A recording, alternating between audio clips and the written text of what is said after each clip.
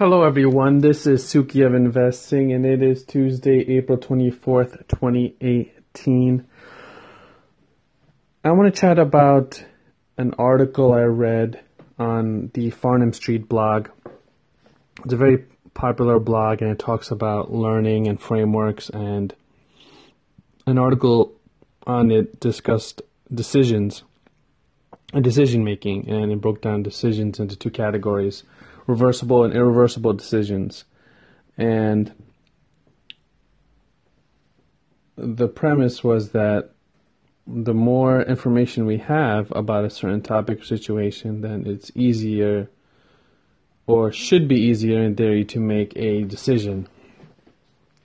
However, the article mentioned specific CEOs such as Elon Musk and Jeff Bezos, and how are they able to make a quick decision initially and maneuver around that decision and be able to be flexible because they know it's reversible. And they also mentioned Malcolm Gladwell and his book Blink, where having too much information about a certain topic or subject can be detrimental.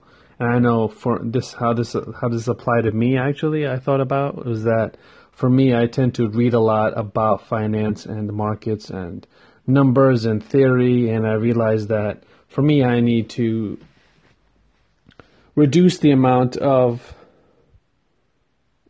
information I consume and actually be very selective. However, the things I read, I should actually take action on and implement for a while and be flexible with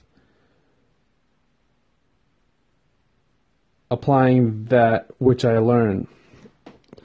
So with you, I'm thinking, with those of you that are hearing this, I'm sure you've either read a lot or know a lot about a certain topic. So my question to you is, what information do you know about something that you keep on going back to, yet it hasn't made a positive impact on you, or you haven't really used it to its utmost extent? So that's my audio for today, and the markets are going lower, actually, so I wanted to bring that up, which is not good for those who are in the short term. However, longer term, this could be a buying opportunity. Again, longer term meaning a few years out. And with that said, that is your short audio for the day, and I will speak to you all soon. Thanks. Bye-bye.